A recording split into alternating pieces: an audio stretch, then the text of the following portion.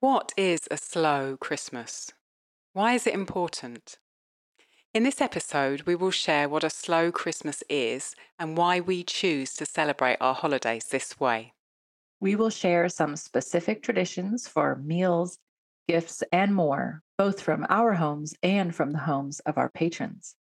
And as a thank you for a great 2023, members of our patron community will also be receiving a special Christmas gift in their inbox that details some of our holiday traditions and recipes.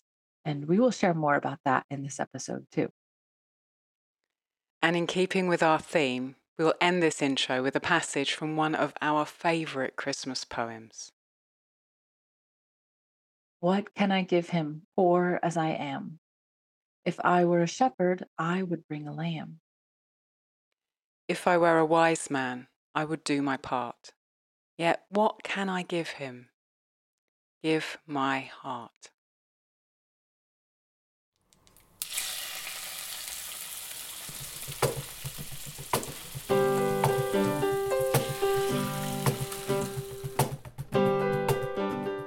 Welcome to the Ancestral Kitchen Podcast with Allison, a European town dweller in central Italy, and Andrea, living on a newly created family farm in Northwest Washington State, USA. Pull up a chair at the table and join us as we talk about eating, cooking, and living with ancient ancestral food wisdom in a modern world kitchen.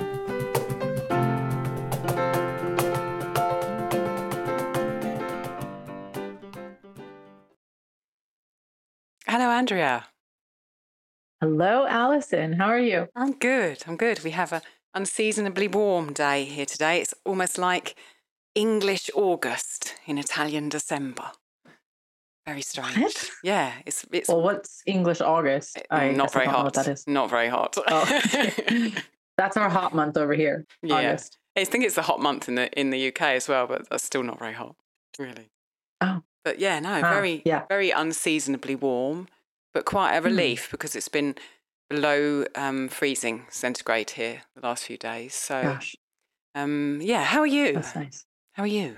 Good. I'm a little tired because I was so excited to record this episode, and I was Yay. thinking about it all last night. And then, you know how when you're sleeping and you keep dreaming and thinking it's time to wake up? Yeah.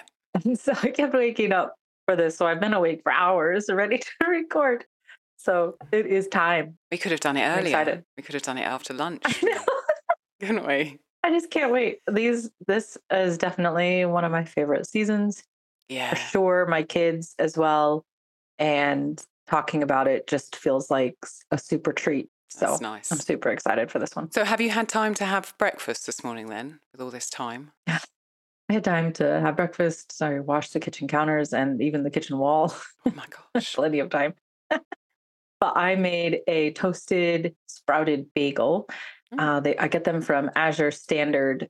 It's one of our prepared luxury foods that I don't always have on hand, but I do try to keep on hand.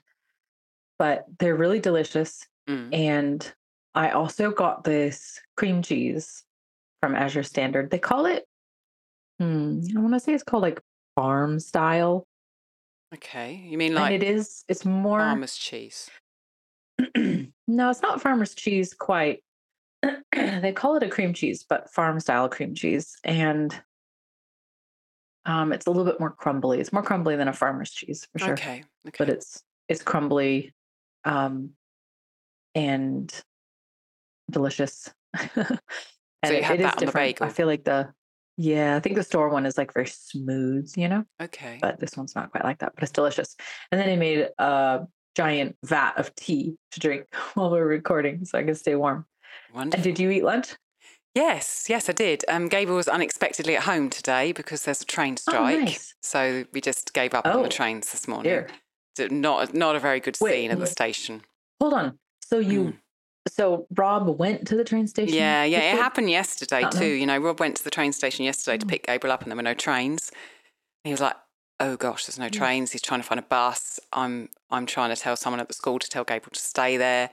It was not a very pretty scene. Way. So when they both went to the station this morning and there was still a strike, another strike today, and they just said, I can't do this today. So They came back. Whoa.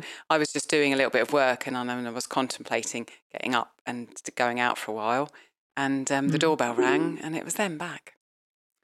Oh, So, my word. So, yes. Wow. So there was a train strike in London when you were there, wasn't there? There's a lot of strikes. Really? There's usually not so many in the UK. There was a lot this summer, but Italy has a lot of strikes. Italy has a very kind of... everyone thinks that Italy is a fascist country because of Mussolini and the war and that kind of headline stuff. But actually, if anything, it's a very, very socialist country. There are a lot of protection for workers. It's much more socialist than the UK is. And I think part of that is the fact that there are a lot more strikes here than I'm used to. So is the train system pretty automated and computerized over there? Yes. Or is it very manual? Oh, okay. Yeah. And it's very good, how many people, frankly. how many people are really, I guess they have a lot of leverage because they move the country around. Yeah. So. Yeah. Jeez. And, people can't go to work. No, you have to go on the road or on the bus. They have the buses. Wow. But we just... And how does that must be terrible because... Yeah, there's about 10 times more people on the bus. Yeah. I don't want to get involved. So Gable stayed at home, and which means he joined us for lunch. And we had lamb, which we don't usually eat, but I bought half a lamb, so we've been having it quite a lot. And I did some kind of cutlets with the bone still in them in the cast iron pan. I just fried them in lard, not overcooked them. I kept kind of touching the meat, pressing on it to make sure it, was the right sort of pinkness still, so it wasn't overcooked. And we had carrot salad with it, the carrot salad that is from Kate Deering's kind of book with coconut oil and loads of lovely salt and apple cider vinegar on, sauerkraut, and I had a spelt sourdough pancake on the side. It was really nice. That sounds amazing. It was yummy. So we've got a lot. Yeah, go on. Well, okay, so you said lamb, right? Yes, it is. Made me think about, and how. Let's see, it hasn't come out yet, but there's an episode coming out with Meredith. Yes, who's a butcher. Yes, and for anyone who's on the Patreon, she did an extra reading, which she made me think of because you said lamb, and then you made me think of how we should have lambs in spring, and the thought of coping with butchering lambs. And then she actually wrote a really poignant piece about that. And you asked her to read it. So she read it as a special for patrons. So definitely be checking that private feed. That will be out early next year. Some really good podcast plan for definitely next year. cried while she was reading that. It was really good. I was so moved when I read it. I was like, I have to share this with the patrons. Really wonderful. Yeah, I'm glad that you thought of that.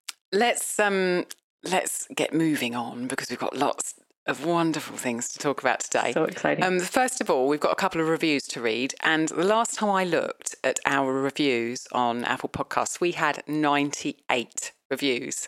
Oh my gosh. And so that obviously led me to think, wow, we've got to get 100. So if you're listening and you listen on Apple and you would like to get us over 100 reviews, please do go and obviously leave us a nice review, please, on Apple Podcasts. Break 100 by the end of the year. That would be awesome. That would be so wonderful.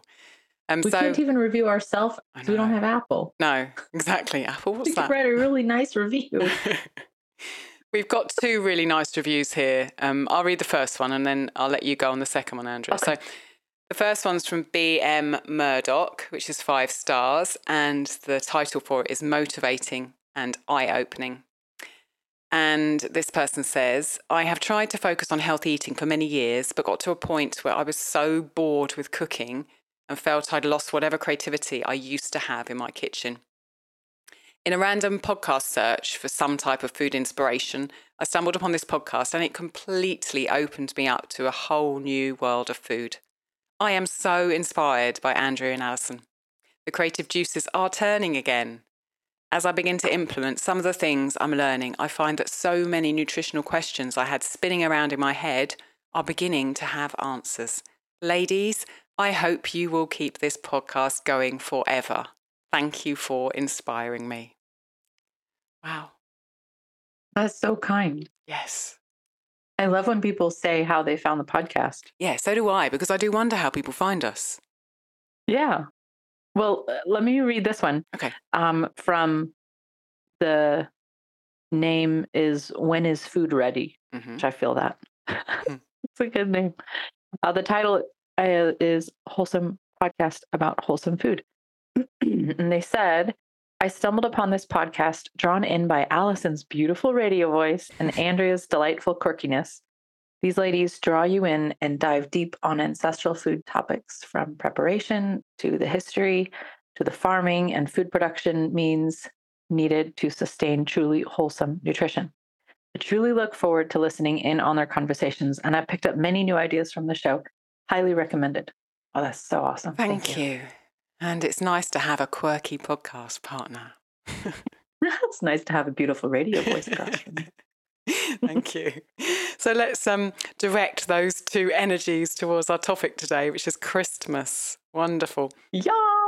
So we decided after quite a bit of deliberation on what the Christmas episode was going to be this year, it's our third one, to talk about slow Christmas and to share from our own experience and from patrons memorable and meaningful ways that we all celebrate and work towards and try and have a slow Christmas. So, Andrea, do you want to talk a bit about what slow Christmas means to you to start with, what the term slow Christmas means? Yeah, for me, a slow Christmas means being very conscious of not only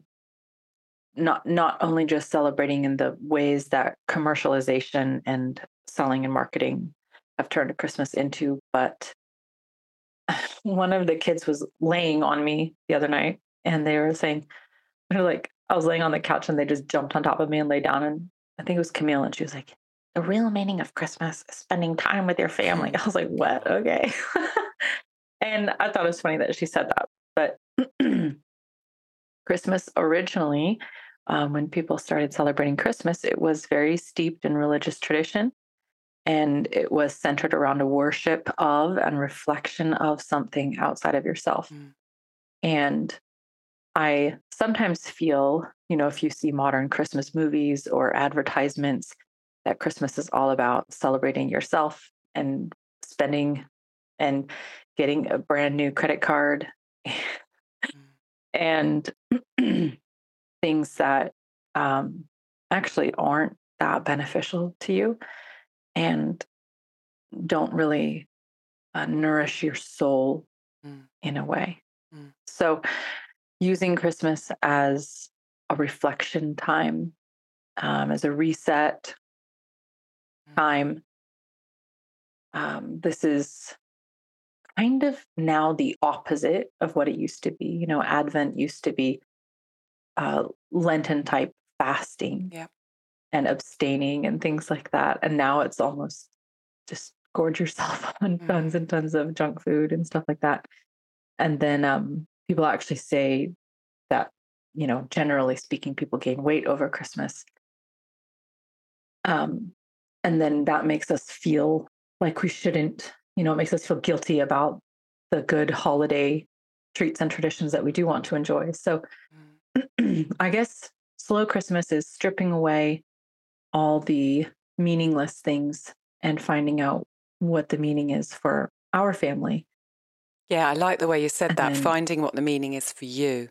I think there's this kind of overlay of, like, as you said, of what commercialization has done to Christmas.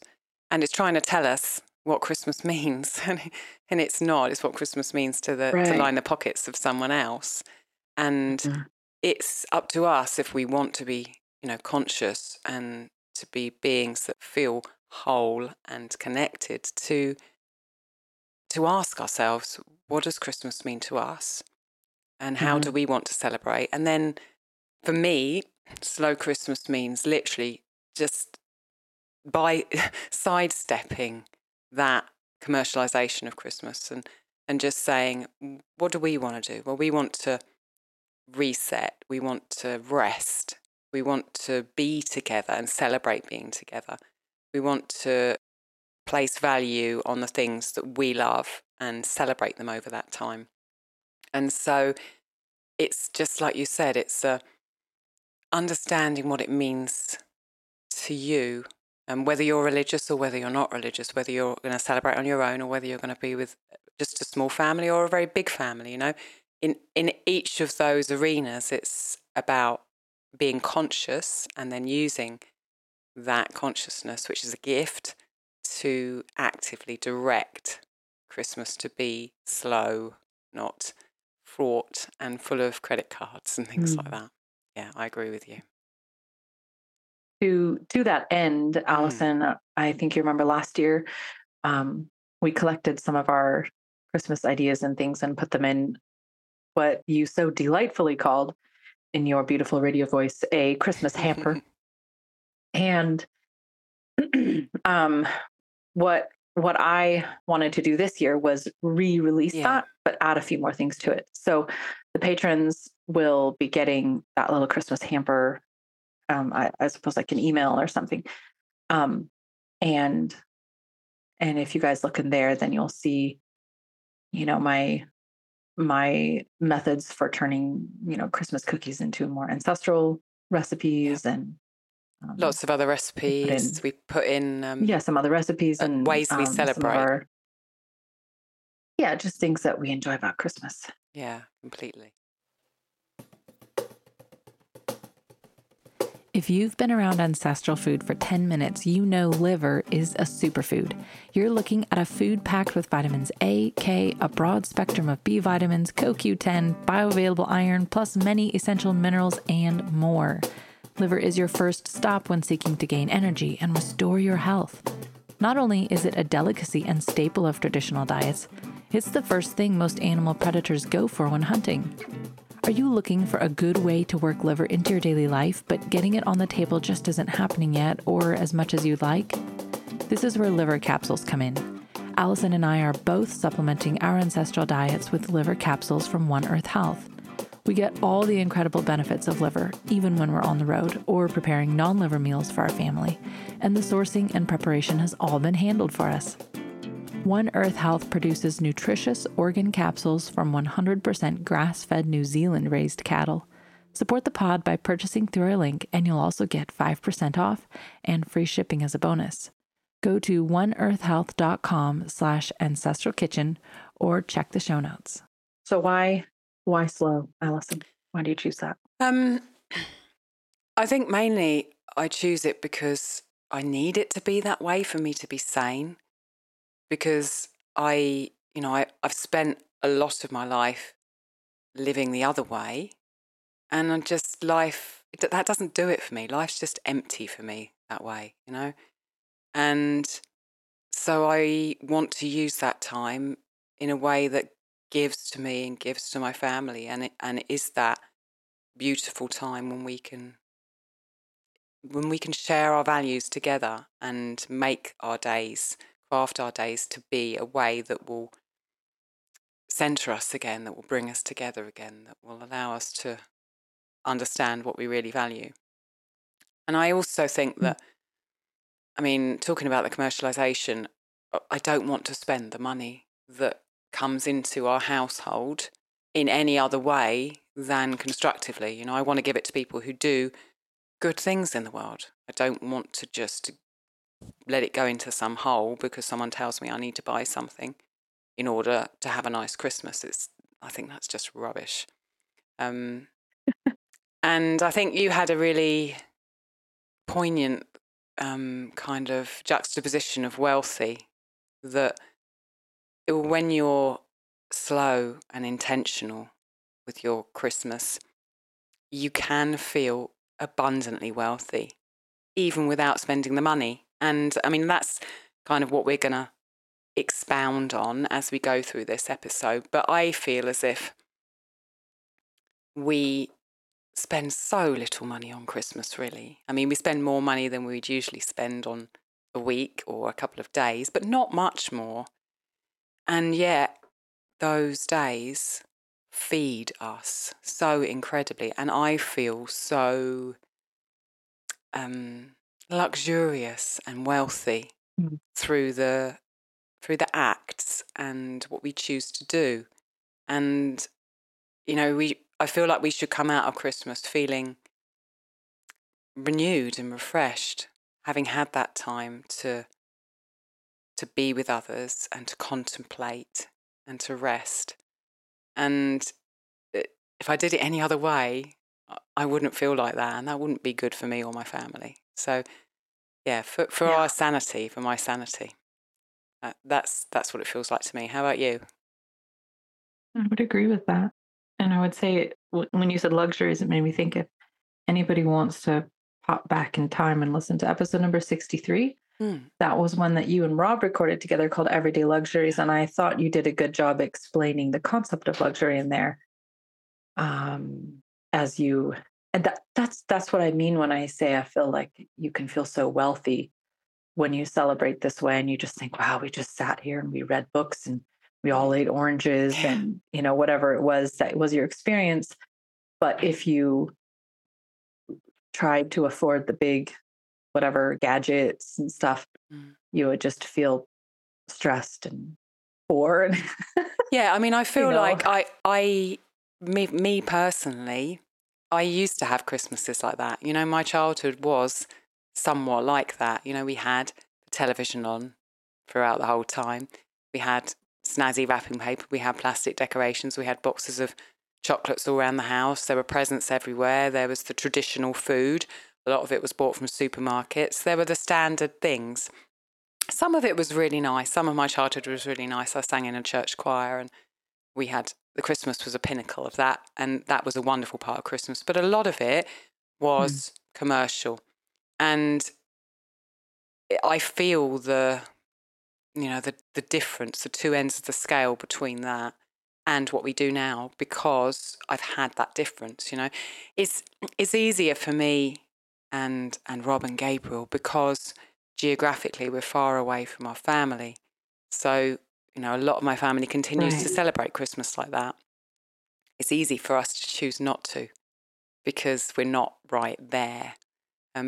But, you know, it's not part of the reason why we're so far away, but it helps us. It makes it more easy for us to kind of shut the door on that. But it's I don't know. What were your childhood Christmases like, Andrea? Do you see a difference between how you celebrate now and how you used to celebrate? Well, longtime listeners will know that I basically try to replicate my childhood because I felt like those Christmases were so magical and perfect. And my parents always did it on a shoestring budget with 8 kids. So they would figure out how to make it happen. And I think I've said before how my mom always made it feel magical she would use that time of year to get our practical things, socks, underwear, school books, notebooks, new pencils, and things like that. And she would wrap it and put it under the tree. And so it just felt like, oh my goodness, we have so many presents. It's just insane. And so it wasn't outside of what they would have spent on us, but it was just feeling wildly exciting as a kid. And I think it's important to know that the things that you described from your childhood, they aren't intrinsically bad. There's nothing wrong with snazzy wrapping paper. Yeah. But if you have to obtain those things at the cost of your peace and sanity, and you're only doing them because you think you should or because the advertisements told you to, then the intention gets skewed. Yeah. And I think there's a lot of pressure put out by advertisers. You and I don't, excuse me, you and I don't spend a lot of time consuming advertisements, Alison. I think that's the difference, you know. It feels to me... Yeah, that probably helps. It kind of doesn't feel to me like, in a way, that my Christmas is anything other than normal because we've been doing it this way for ages, but also because I don't engage with television, I don't engage with media, and therefore I don't see all that. I don't go in a supermarket, I don't see all of that, and so therefore it doesn't affect me perhaps in the way that it would if I was much more involved in media or I was closer to other people who were celebrating in that way, you know. Well, it it is fresh in my mind because last night we watched a football game. Okay, what do you guys call it? American football? I don't know. American We football. don't even use our feet in the game, but yeah, okay. American football, where you only can hold the ball other than kicking a field goal. Isn't that rugby? And doesn't make sense. Make it make sense. But anyways, we haven't watched one in years. And we watched it, I think, the first time since we've lived here. Mm-hmm. And there was commercials. And they were advertising American Express credit cards. Okay. And they were showing basically this mother and daughter having all these experiences together and bonding and having so much fun. And it felt like the implication was, get the card because don't you want to take her to this fun experience? And we can help you afford it and make it happen. And all I was thinking was, they're going to get home and mom's going to have a credit card bill. And she could have had an experience with her daughter going to the used bookstore and buying a book and reading it out loud to her for 6 hours for like $1. Yeah. But I felt like there's that pressure that's being put on people. Like, look, this is how you bond. So go spend money. We're just going to come out and say it. We don't need that stuff in order to be happy, in order to have a beautiful, wonderful, wealthy, rich time. It's just they're telling us that we need it so they can make money. Don't listen to it. I know it's hard if you know, the fact that it gets more complicated when you involve other people and those people don't think the same way. It's harder. And, you know, if you have to host them or you have to go there. But there's still wiggle room for all of us, whatever situation we're in, to and you'll train slow those down. People around you. We train people how to treat us. We train people how we're going to behave. We train people to know when we'll answer the phone or respond to their text messages. So you'll train people that are around you. If you're always showing up with, you know, the handmade gift with newspaper wrapping or whatever. Yeah, exactly. Okay. All right, Allison. Yeah. I think the only thing I would add to that is that Christmas is an extension of who you are, and how you do everything is how you do Christmas. And that's completely true. It's hard to suddenly slow down all of a sudden. Although I would say I try to be more intentionally slower just to take that rest, which I'm not going to just rest 12 months out of the year. Yeah. But, you know, with doing things with intention doesn't only have to be at Christmas time. Yeah. So completely. What are some of the ways, like, give me some very specific things that you do. So things that make your Christmas affordable and pleasurable and feel abundant and decadent and luxurious and enjoyable and all the things that we love about Christmas. Yeah. So the first thing I would say that we do is that we don't work. And being that both of us are independent workers, that is quite a hard thing to do, because if we don't work, we're not potentially bringing in what we need to survive as a family. So choosing not to work when you're a freelancer or when you're doing your own thing is a hard choice to make. But we fence round however much time we can and we don't work. That's important. The other thing that we don't do is connect in any other way than intentionally. So we will phone and connect on video with our families over Christmas because we won't see them in person. And that's, you know, intentional. We want to share with them. We want to talk with them. We want to see what they're up to. But I'm not going to be going on and reading the news or going on social media, both of which seem quite alien to me in my normal life now anyway. But it's a closing down of that space to do things that are intentional and to create space for the other things that we talked about, the rest, you know, the connection, the communion, the introspection, that kind of thing. How do you feel about our food world? Do you want to see change like we do? If so, head over to patreon.com/Ancestral Kitchen Podcast and help support us to get this work out as far and wide as we can. To say thank you, we've got a host of extra ancestral food material to share with you. You can connect with us more deeply via our Patreon exclusive podcasts, our after show chats, our dedicated forum, and our ancestral food get-togethers. And there's a library of downloads that will support you in your own kitchen.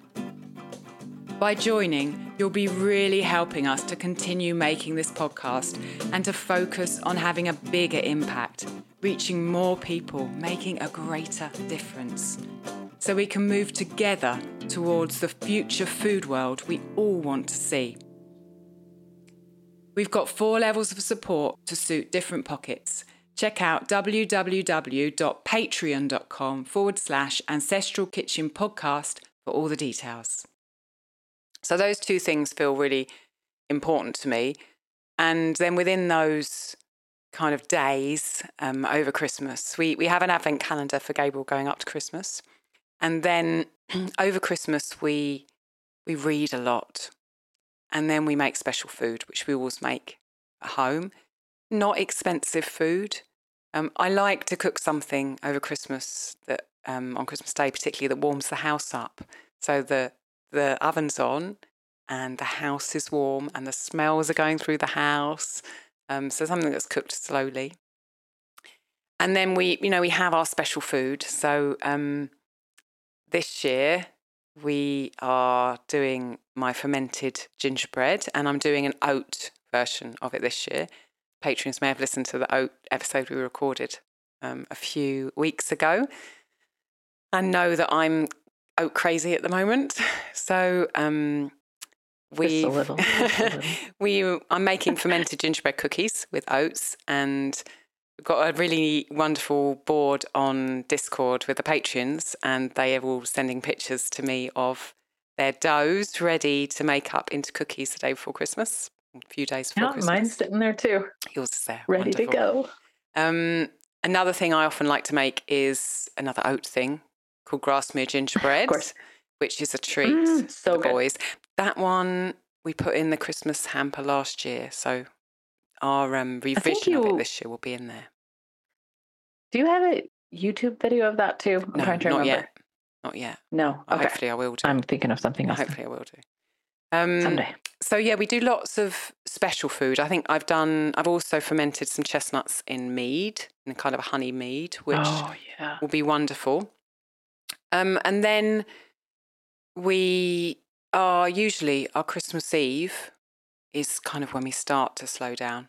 We listen to carols from King's, which is the carol service from King's College in Cambridge. The links for that are easily accessible in that Christmas hamper that the patrons will have. And often we'll have like a Christmas drink, like I'll make a mulled suans or a Christmas water kefir, Tibikos. And quite often Gabriel will sometimes have a present, perhaps a book or something on Christmas Eve that we'll sit and actively share that evening.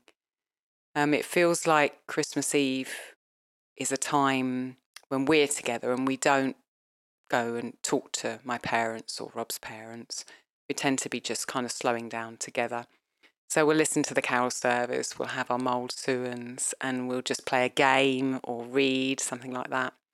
And then Christmas morning we have a really nice breakfast, and I think we're going to talk about breakfast because I feel as if on Christmas Day it's the breakfast for us that sets the tone for the day. You know, something slow, a little bit luxurious, something we can just sit down and take our time over and really, for it to be special.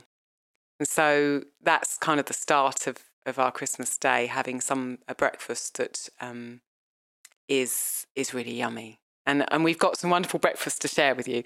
Let's talk a little bit about you, Andrea, because you do some different things to me. Give us some examples of what you do to slow down over the Christmas period. Okay. I really liked how you said the things you don't do, because I think that's quite important to remember that in order to do some of the slowness we're talking about, you do need to drop some things. So I'm glad that you said that.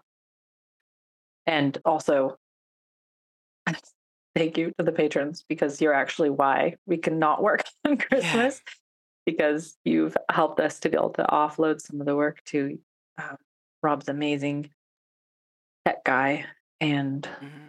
that has just been such a gift for you and I. So, Indeed. we just love you guys for that. So thank you. Okay. So if you listen to episode 20 and episode 47, those are our past Christmas episodes, the Christmas survival guide and the Christmas traditions episodes. And so I won't go into too much detail on some of these things because they're discussed on there. Mm-hmm. But we also do an advent calendar. It's a very simple one. When I was a kid, we had one where you just put another ornament on like a felt tree every day. There is no opening of drawers or anything like that when I was a kid.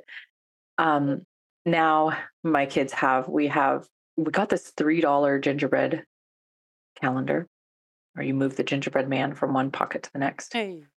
And each day I just put a different slip of paper in there well, I don't always get it done every day, but I try with an activity we can do, which might be as simple as coloring a picture, might be if I already know that it's on the schedule to go see a concert that night, then I'll put that in, but I only put them in one day at a time because I can't plan any further ahead.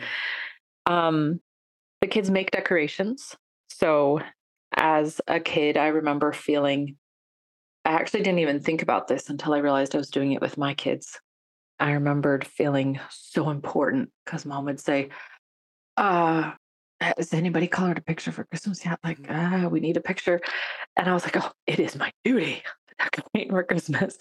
So we would make, call them paper snowflakes. Yes, paper snowflakes, little snowmen that we could cut out or color pictures and hang those up. I think my mom actually still has some hanging up. But I have my kids, we just print free pictures online, or sometimes I draw a picture for them to color, and they just love doing that. I would say you said about you don't connect any way other than intentionally. And I would add to that, be intentional about how you teach others to connect to you. There is a tendency to make people feel guilty. So,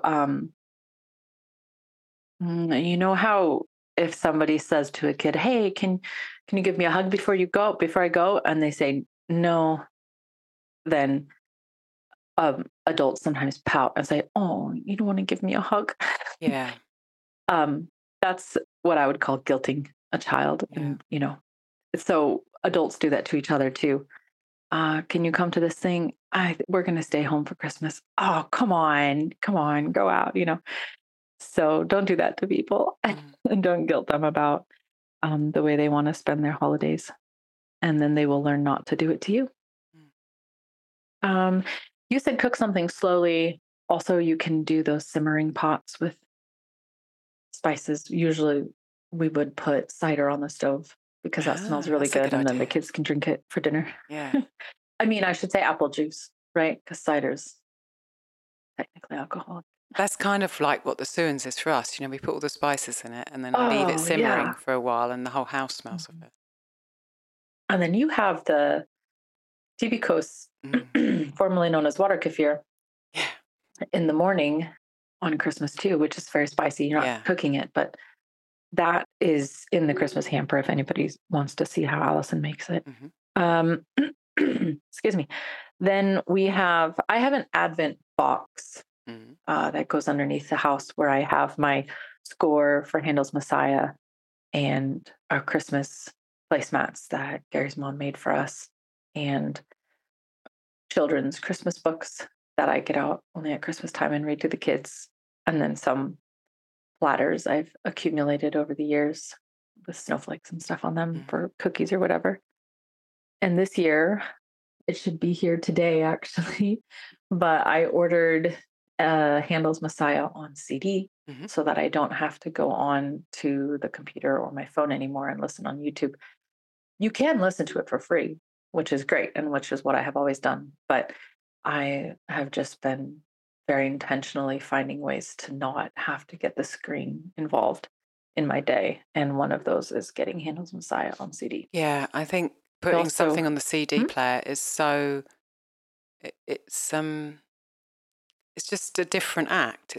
Feels like a different act. Right. Even going further, Rob has said that, in a few years' time, when we have a bit more space, he would really love to get a vinyl record player and a few records. And it feels like that kind I would of, agree with that. That goes with the slow thing, it's not going on YouTube and finding the thing and then listening to the adverts and seeing the screen. It's an intentional, slow way. I love that.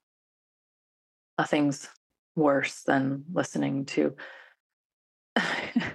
in the middle of Emmanuel, and then they're like, "Did you know you could get a credit card with 0%?" Always 10 times louder than the actual piece. Yeah. Why? Rob's music would sound really nice on vinyl, wouldn't it? Yeah. Gosh, I'd like to hear that. Yeah, I would. My mom actually had a record player when I was young, and that was the tradition that they would play White Christmas. Oh, yeah. However, I don't remember that, but my sister does. My older sister. We also bought at the used shop. I always sift through their CDs, which are 92 cents for used CD. And I pick out the Christmas ones that look nice. And there's a lot of good ones there. And so then the kids put that on, and I'll say to Adelaide in the morning, why is there no Christmas music? And she'll just leap out of her chair and rush over. I will get it on. Don't you worry. So yeah, those are some of the things we do. Wonderful. So I want to get onto the breakfast, because we asked patrons what breakfast they have. First of all, tell us what you do for Christmas Day breakfast, or what you might do this year for Christmas Day breakfast. I think I'm on this list, actually. We can just hit me when we get okay. All right, then. So I'll just start and make everyone hungry, shall I? So Em told us that she does a Christmas Danish, which she's making herself with eggs and bacon. Then Diana's food, that it just sounded like a complete luxurious Christmas. Panettone French toast with butter and maple syrup, home-cured bacon, Mexican hot chocolate and grapefruit mimosas. Then she says everyone takes a nap after that, and you can understand why. Hannah, who's in Europe, she has a German Stollen, which is a fruit and nut bread with marzipan in the middle, with lots of butter and some homemade jam. Then Andrea, you're next on the list. Tell us what you have. We do cinnamon rolls, which I make ahead, and then we bake them in the morning. Sausage frittata and cocoa, and usually a bowl of oranges. And of course, because of Adelaide, we always have to have oatmeal. And those are all mainly things that can be prepared and then just sit there and be baking while we open up our stockings. And then okay. So I think this year I'm going to probably do a pie with an oat crust. And very often the Gabriel's kind of playing with something he's got, like in his little stocking, or perhaps a book or a game that he's got. And I love to be in the kitchen actually doing something rather than preparing it before like you do. I like to just have the music on, and Rob and Gabriel are together, and I'm just making something kind of quite often on the table in the middle, because that's the space we've got. So this year I'm going to do a pie for breakfast. Usually we have pancakes, because I like putting all the different toppings on. I'm going to make a pie with an oat pie crust that I'm experimenting with. There is a spelt pie crust in the sourdough spelt book that's just come out. So if I think I'm going to do the oat one, but I could possibly do the spelt pie crust as well. But yeah, we're going to have a pie, put it in the oven, all the smells will go around the house, really warm, and that'll be our luxurious breakfast. Looking forward to it already. Delicious. So do you want to go through some of the other ones on the list here? Yeah. Go on. Deb said she makes a quiche to go with brunch, and they also do ham, potatoes, cookies, fruit, shrimp cocktail, pies, and a Santa Claus salad. And then they add other odds and ends, like a pickle tray, and then they get special olives. So explain to everyone what the Santa Claus... make memories. Tell us what the Santa Claus salad is. Yeah, we didn't know what it was. So I asked her, and she said it was raspberries with raspberry jello, and the topping is whipped cream cheese, marshmallows, all whipped together and put on top. And that would be really easy to make with gelatin and raspberries. Basically make like a cream panna cotta. That'd be delicious. Andy said that she does stuffed crepes. Yeah. Okay, so she stuffs them with whipped cream and sour cream, a mixture of whipped cream and sour cream or yogurt and berries that were frozen from the summer. Just sounds amazing. It all sounds so good. Francine, I thought this was cool because Francine is in Australia. So she said Christmas Eve is their big meal, and she's on a farm, and they actually do a big long table outside and have a huge feast on Christmas Eve. And remember that for her it's warm, so she can do that. She can be outside. And then she said, on Christmas Day they have leftover pavlova, and I like that, doing leftovers on Christmas where you don't have to work. That's kind of cool. And then Nicole said smoked salmon and cream cheese on pumpernickel. I can go to any one of their houses for Christmas. I wanted to pick happy. up on something else Francine said, which was, she said for the rest of the week, excuse me, I just coughed. For the rest of the week, she has the fruitcake left over from Christmas, toasted with butter. And it made me think about having Christmas pudding at Christmas and then having some leftovers and then frying that up and eating it with cream after Christmas. It's so, so delicious. Really, fried. I've never heard of that, but sounds delicious. Fried Christmas pudding or fried fruit pudding.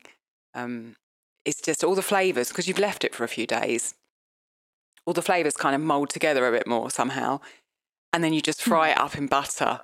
And it's so luxurious, and poured cream over the top. It's like the most treaty, wonderful breakfast. It's really, yeah, I'm with Francine on that one. Oh, that sounds good. Really, really nice. Okay, where are we at now? So we're hungry. Indeed.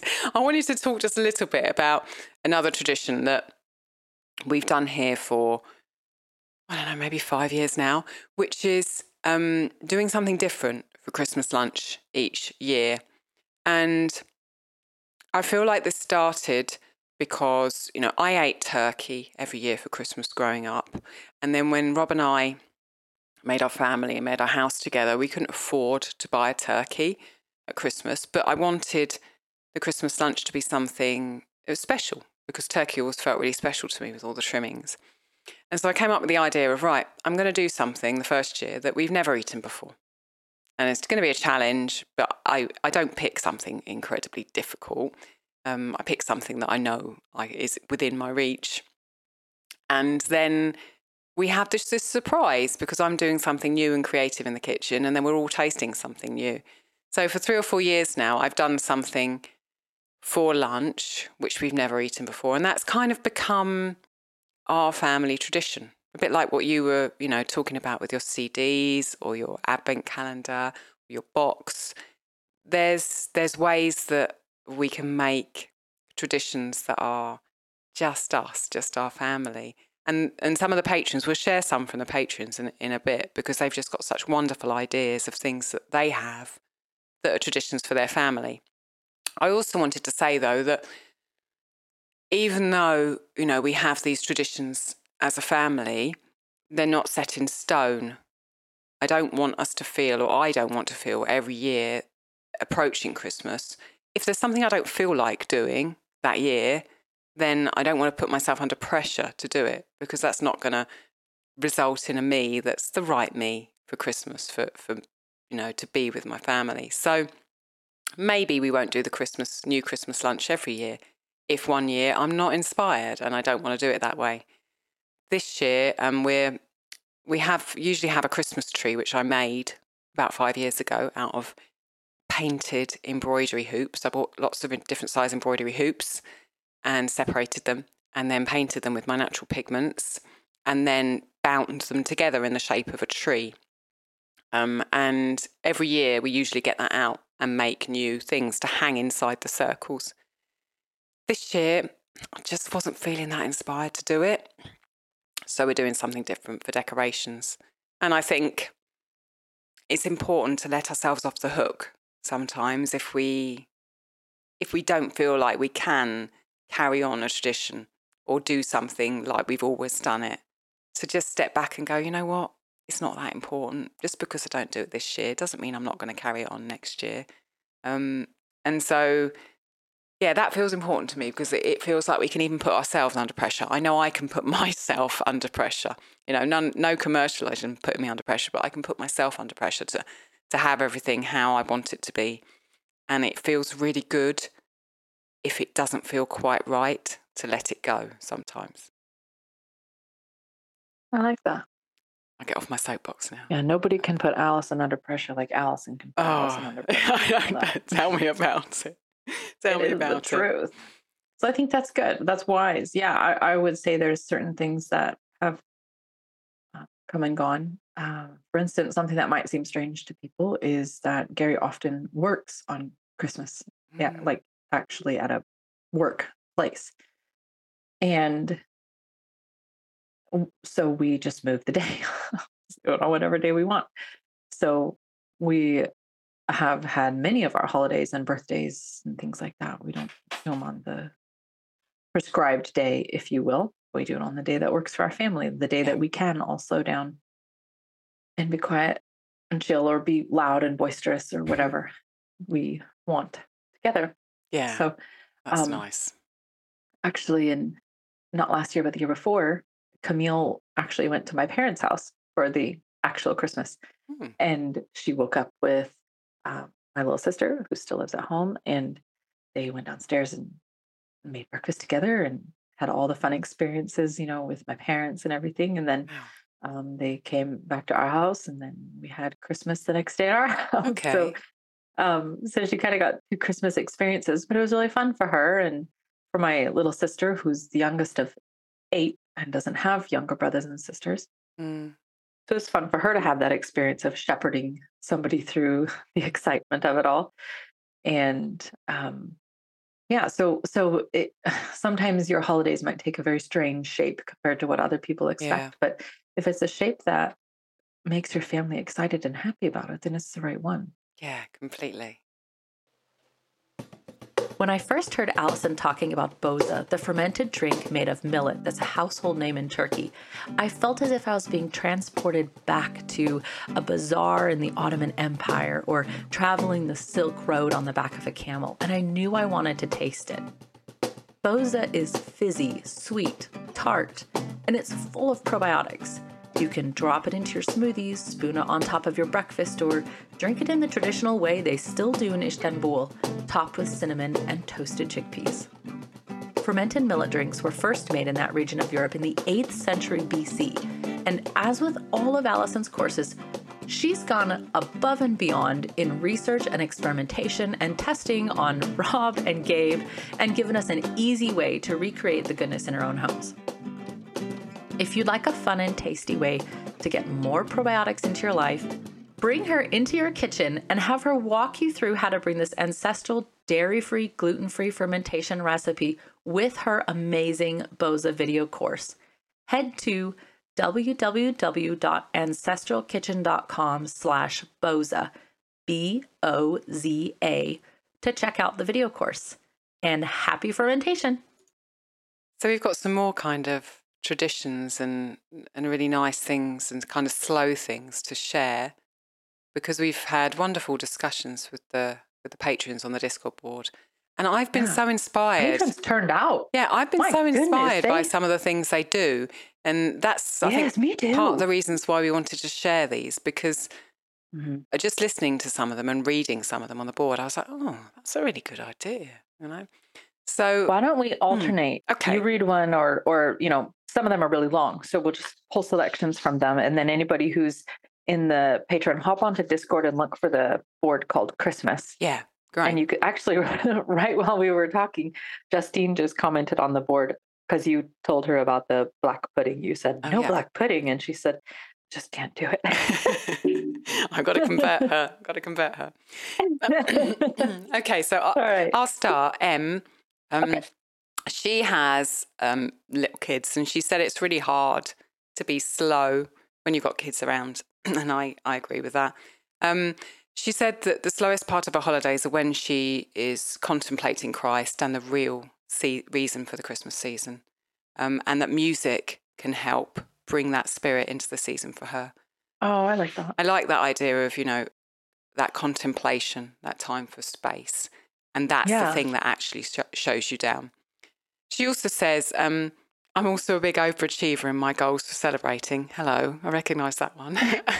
And always have to tone down the expectations I have for myself to the simplest form I can possibly make them. So, that's smart. That's wonderful. Yeah. Just actually being conscious and saying, I always do this. I always say I'm going to do this, and this. No, stop. Yeah. Okay, I'm going to just tone my own expectations down and make them as simple as possible. That's really good advice. Maureen has a lot. Maureen has some, everybody has amazing traditions. So she said her kids are older now. Mm.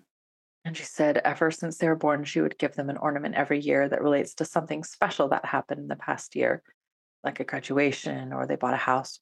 That's very cool. That's very thoughtful. Mm. And she said also when she travels, they will attend a cultural cooking class and she'll get a special food item from that class as a gift. That's clever. As somebody who has taught cooking classes, I think this is brilliant. Love this idea. She said it also spreads the expenses out over the year and it's something they can use rather than something just to have to store somewhere, which is also brilliant. Yeah. And this is fun. She said if they're going to be together for the holiday, her daughter buys a board or a card game for them to play. None of us needs things, but we love making silly memories, usually involving songs and weird accents.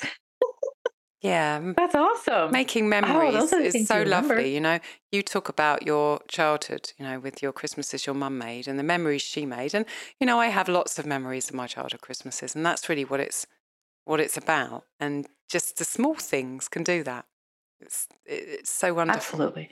Deb talked about something that I think we talked about in one of our previous Christmas episodes, which was maybe the first one. Bringing the greenery outside into your house. So she said she loves going into the woods and foraging for greenery and natural beauty to make wreaths and other decorations for her house.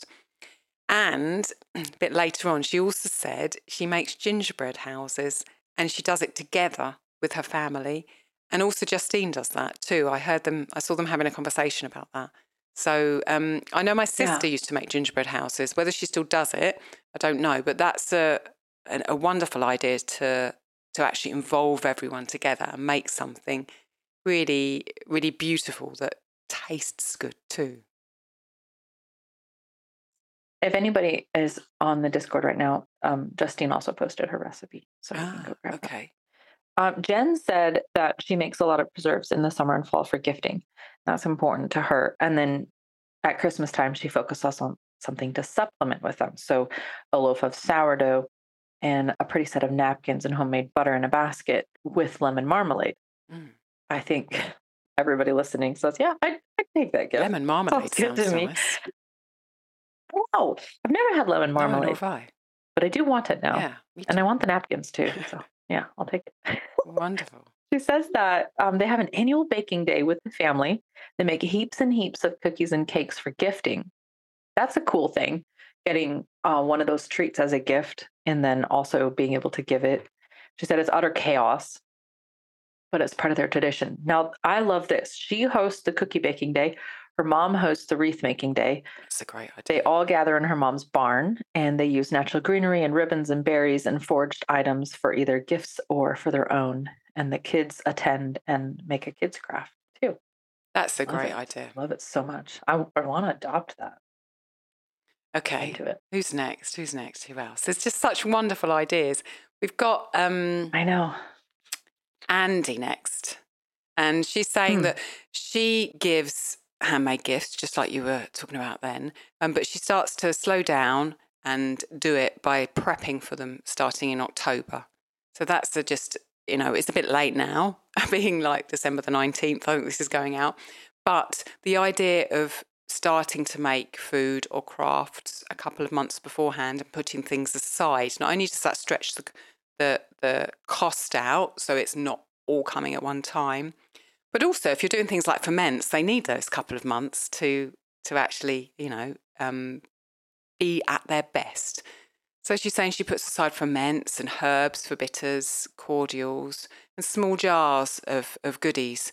And she thinks that's a wonderful way for her to give gifts to her family and friends without the stress of shopping and worrying about what you're going to buy for everyone. She said, no one I know needs more stuff, but they all enjoy good food or a nicely made hat. Gosh, I like a nicely made hat. I'm a hat person. I wonder if is she knitting or crocheting? I don't know. Andy, you should tell us. I'm a hat person. Or sewing. I don't know how. I don't know. Or maybe you're weaving straw hats. I don't know. I want to know. She says it's a great way to focus on my own crafting as it gets cold. And that feels like a nice thing, you know, because in this hemisphere that both of us are in, it does get colder in the winter. There's less desire for us perhaps to be outside. There's less happening in the garden. And so actively taking that time and saying, okay, this is the time where I'm going to focus on my own creativity in the form of craft, then that could be a focus to move you towards Christmas in that you're making gifts for things. Which is, and it forces you to sit down. Exactly, and slow down. Exactly. She talked about little traditions that their family do together over the course of the month, like from the end of Thanksgiving to Christmas. And she said making cookies with the little ones, hand making advent calendars. And she also says Swedish angel chimes, which I think we have to ask her what they are. I don't know what that is. But again, that's the idea of like the wreath making and the cookie making workshops, just being together and doing small things that slowly build to give you wonderful memories of those things. Really nice. Yeah, those are all so nice. Justine said that they make the gingerbread A-frame houses. You referred to that a minute ago. Mm-hmm. And she said then the kids nibble on the houses for a week after. I think they have 5 kids, if I am remembering correctly. And she makes hers from a Norwegian pepperkaker recipe. And it is delicious. I love gingerbread and spicy breads and cakes and cookie type things. Me too. That snap of ginger in it. So that sounds delicious. You talked a bit earlier about a little bit of what Francine does, who's one of our patrons in Australia. And the really wonderful thing about reading what she gets up to is, like you said, the big table outside with everyone who's on the farm and everyone who's working on the farm on Christmas Eve with loads and loads of food. She makes her own crackers for it. And she's done lots of different types of food, but they all eat it outside on the lawn because but when really she says party crackers, she means does it mean like crackers and dip? No, because crackers over here and obviously in Australia are different. Now, I didn't know you didn't know what crackers were. When she put in brackets there, I thought, do they not have crackers in America? No, crackers are like a thing made out of paper and usually decorated all Christmassy with pictures or, red paper. And they're like an extended toilet tube shape. Doesn't sound very attractive, but they are.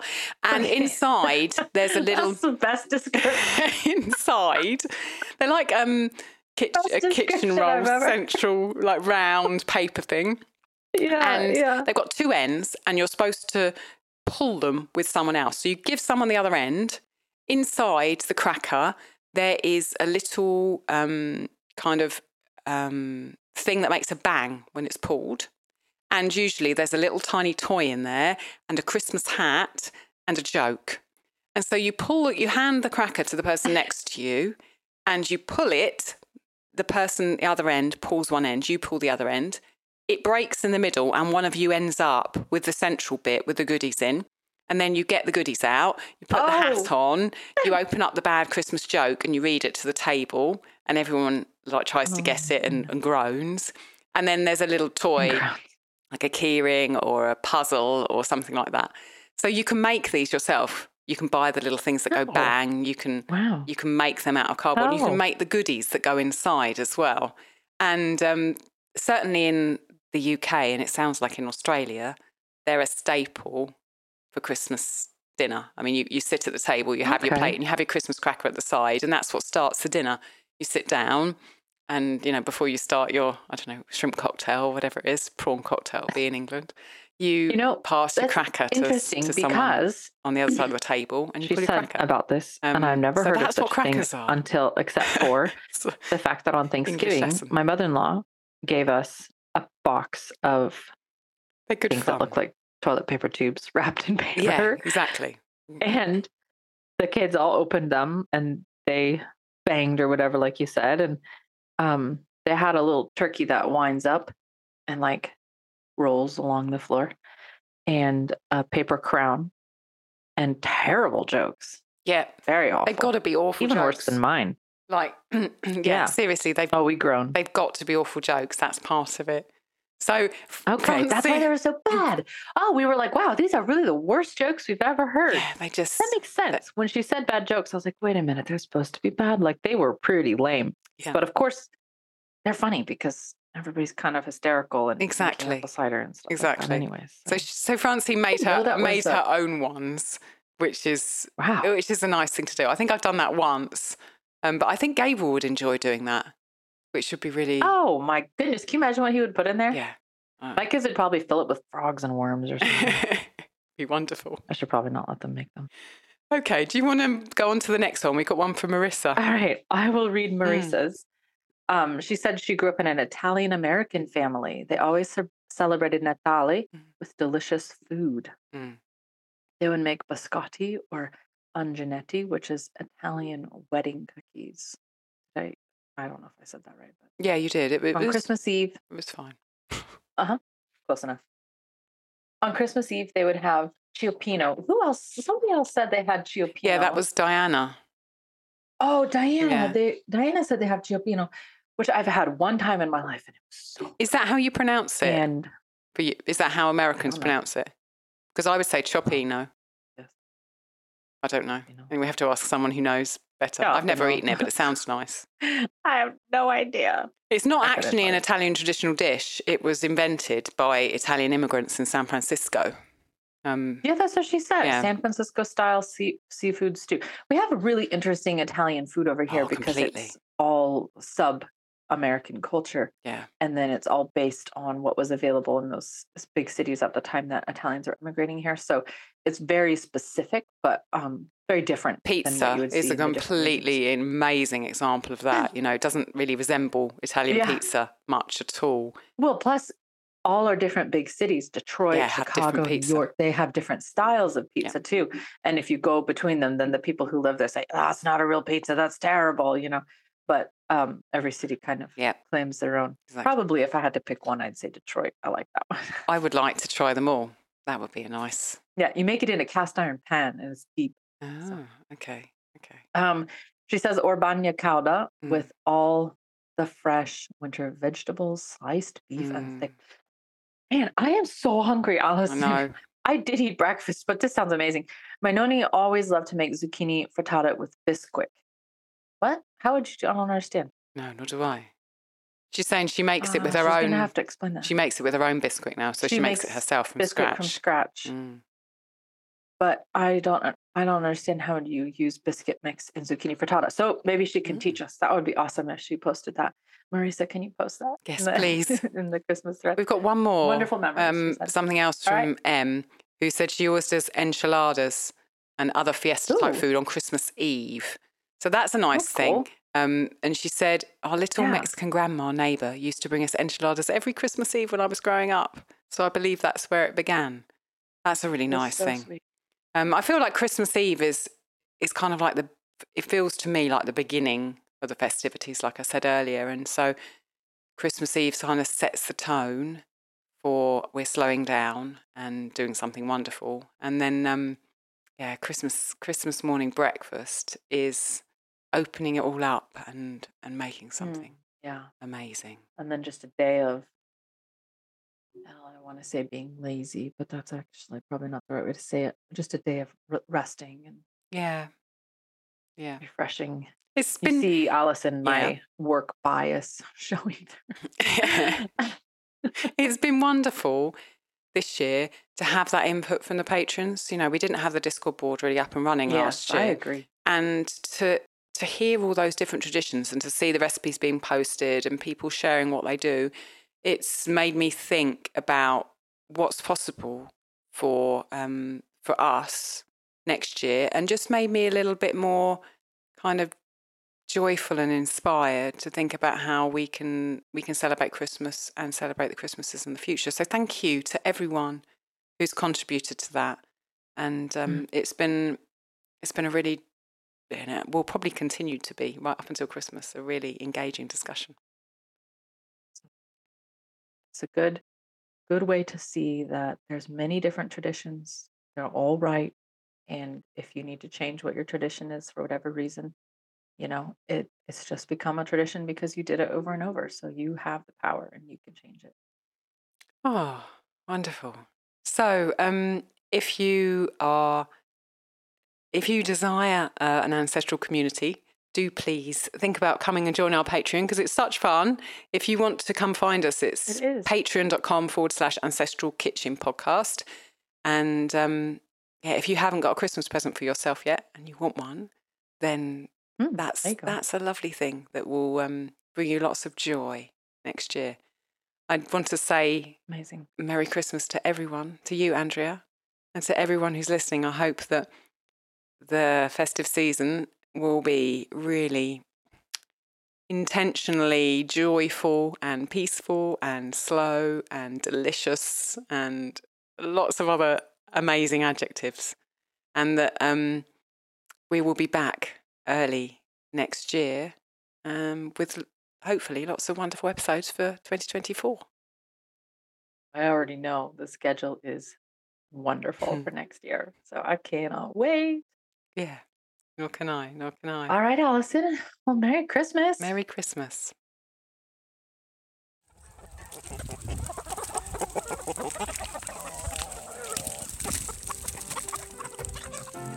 Thank you so much for listening. We'd love to continue the conversation.